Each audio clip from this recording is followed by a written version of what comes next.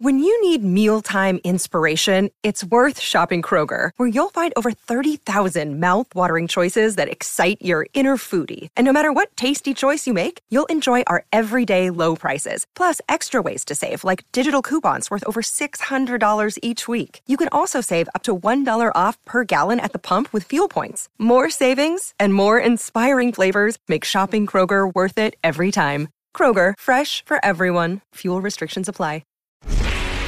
No one is more locked in. From Thursday to Monday, no one is more locked into the NFL than First and Pod. Hosted by Danny Parkins and Andrew Filippone.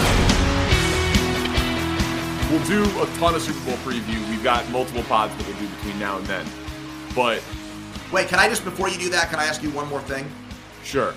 Who's the 49ers Week 1 quarterback now? Trey Lance. It's not Brock Purdy, I'll tell you that. Because the second half social media conversation was TB12. Yeah, I guess if he wants to take a pay cut and go win, but I think that when you trade all those picks for Trey Lance and they clearly want a quarterback who can run, it would have just been much easier for them to stand pat or trade up from like 13 to 10 and draft Justin Fields. They'd be in the Super Bowl right now if they would have done that. I think that Shanahan's ego might allow it. I think if the owner gets involved, he might push it too. But you hear all these things about maybe Shanahan really didn't want Lance. That maybe that was more of a John Lynch thing. So I don't know. I mean, I agree with you. You trade all the way up. He's going to be going into what is it now his third year? Lance? Third year? Yeah. He was the third pick in the Trevor Lawrence, Zach Wilson, you want him to play Trey 2 Lance. You want him. You got to play him this year because you need to make a decision on his 5th-year option. So he's got to play. Yeah, is how I look at that. And one other quick thing on that. You know, Garoppolo's such a prick. What an asshole that guy is. I would have gone right up to his locker after the game if I was working in 49ers media and said, "What the fuck were you laughing about on the sidelines when your team is talking about putting a fullback in at quarterback and you're over there guffawing?"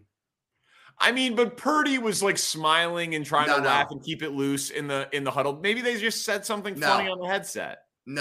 There was multiple times. Screw that guy. I got the impression that he was like reveling in it because I think he has some bad blood. Obviously, Shanahan hates him. I don't think it's a one-way street. So I think he was getting a kick out of it, a sadistic kick out of it. You're going to be booked on 95.7 The Game. Just be sure to mention the podcast this time. You're a big sideline demeanor body language guy. Sirianni last week, Garoppolo this week. You said Chris Jones, best player on the field. I thought in a game that had Nick Bosa and Christian McCaffrey, whose touchdown run was incredible, I thought Hassan Reddick was the best player on the field. Yeah, that guy was a game wrecker. Well, look what he did. I mean, it was not a fluke play. Purdy got knocked out of the game because of his legal hit. Yeah. He changed that game with one play. Yeah, he was incredible. And I have to just say one more thing. One more. Okay. You've given me 3 one-mores. I just want to tell you about this line movement. It's insane. If Josh Johnson, if that's Patrick Mahomes or Joe Burrow, does the same thing happen? You mean with the head injury? With the protocol.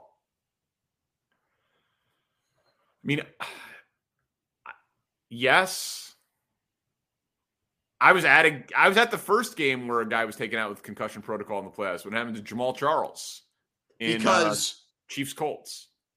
I had thought for a long time after the Tua thing, when they were talking about how they were going to be more vigilant about this stuff and on top of it, I'm like, well, what happens in the playoffs if they see something and they pull a guy out of a Super Bowl or conference championship game?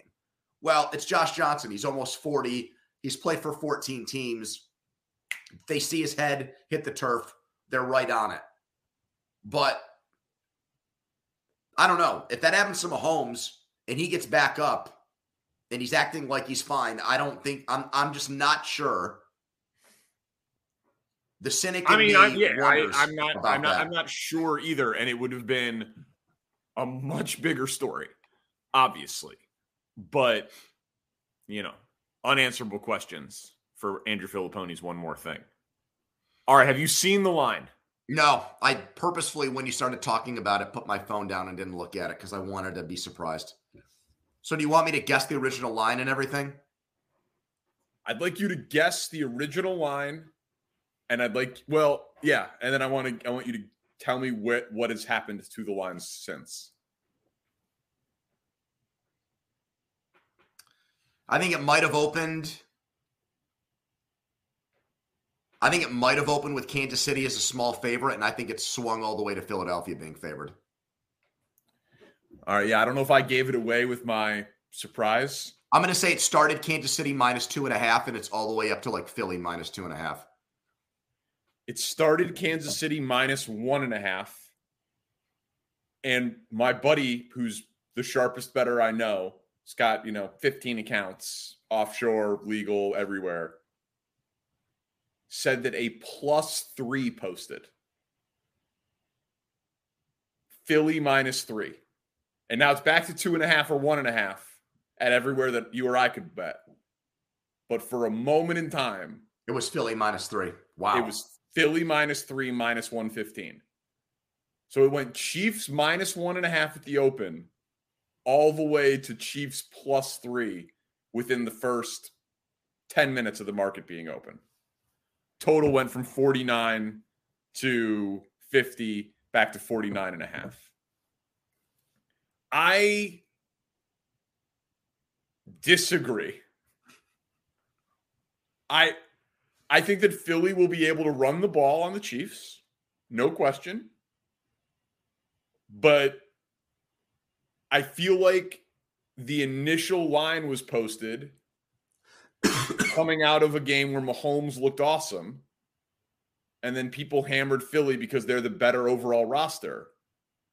But you want to give me Pat Mahomes and points in the Super Bowl? Okay. I'm fine with that. I will be on the Chiefs in the Super Bowl. I think it's going to settle in right around pick, would be my guess. Because I think +3 is ridiculous. Because I think if any team got up to a 3-point favorite, the other team would have gotten hammered. I think as long as now there are some dead numbers in there, not like totally dead, but 1 and 2 are not obviously like 3. But I think pick is probably the right call because there's always going to be, I think, a lot of incentive based on what you just said for somebody to hammer the team that's getting points in this game, if the team gets points. The look ahead this morning was Philly -1. And that was before we knew anything about Mahomes, obviously. I guess he looked incredible. Yes.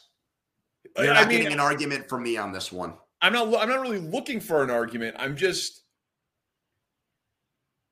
don't know, man. I think this game I think it's an over. I think it's an over game. I don't think that you are shutting out the Chiefs. I don't think you can shut out Pat Mahomes, even though their pass rush is great, their secondary is great. I don't think you can do that. So, all right, that just blew me away that a +3 posted. And again, it's gone, so no one listening to this will be able to get it. But nor did I get it, for the record. I was hosting a podcast, but that is crazy to me. What's our plan, man? How many shows are we're going to do? 2 shows a week. We're going to just do some off-season stuff. We're not doing any Pro Bowl, are we? No, we're not. All right, good. So, all right, dude. Good stuff. Thanks to Spencer. He's the man. Yeah, Spencer Ray, our producer. Subscribe, rate, review. Championship Sunday, first game of duds, second game of classic, hundreds of conversational angles. We'll be all over it. We'll have another pod for you later this week, and then, of course, multiple during Super Bowl week.